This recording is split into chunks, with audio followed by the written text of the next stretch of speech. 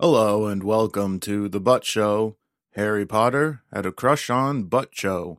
I'm Daniel Butt, and on this episode I'm going to tell you what I know about pine. I haven't done any research.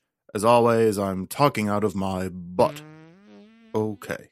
The pine is a family of tree that grows needles instead of leaves.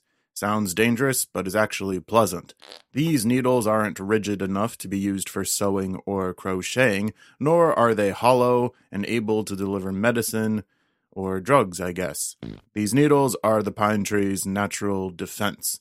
Pine trees are botanical introverts and do not like to be around other pine trees, much less mate with them.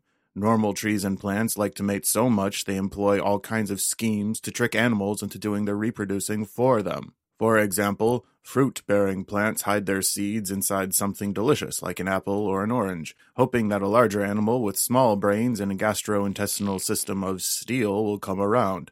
They eat the fruit, seeds and all, dig a little hole for their business for when nature calls, excrete their natural waste, which still contains the whole seeds, and cover it up out of modesty. And just like that, a seed has been planted with an abundance of natural fertilizer. But the pine tree is not like that. Pine tree seeds are safely within small layered fortresses of pungent wood called pine cones. You may have heard the phrase cone of silence or cone of shame, in which the cone shape, whether physical or metaphorical, contains the emotion completely. Well, those phrases are derived from the pine cone, which is a cone of chastity.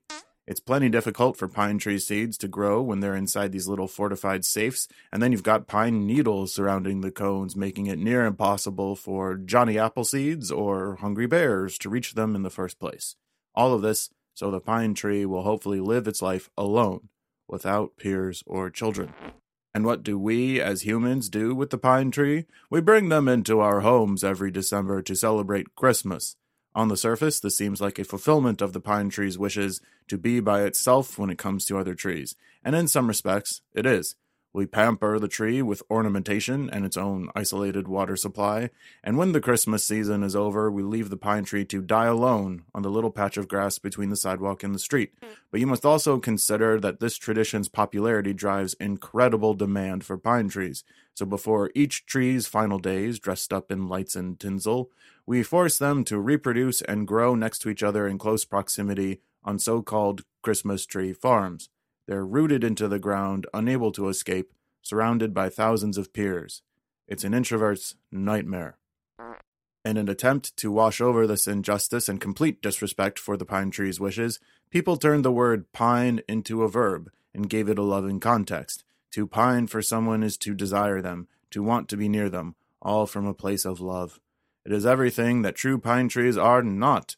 Many people shun the use of fake plastic trees at Christmas time, saying it's not romantic. But in fact, if you care to be romantic about trees, getting a fake pine may be the most romantic thing of all. And that's all I know about pine. Oh, sounds like I've got an incoming butt dial. It's me, Oscar. Just got a cellular phone and I wanted to see if it works. Okay, bye-bye. Thanks to Oscar the Grouch for their call.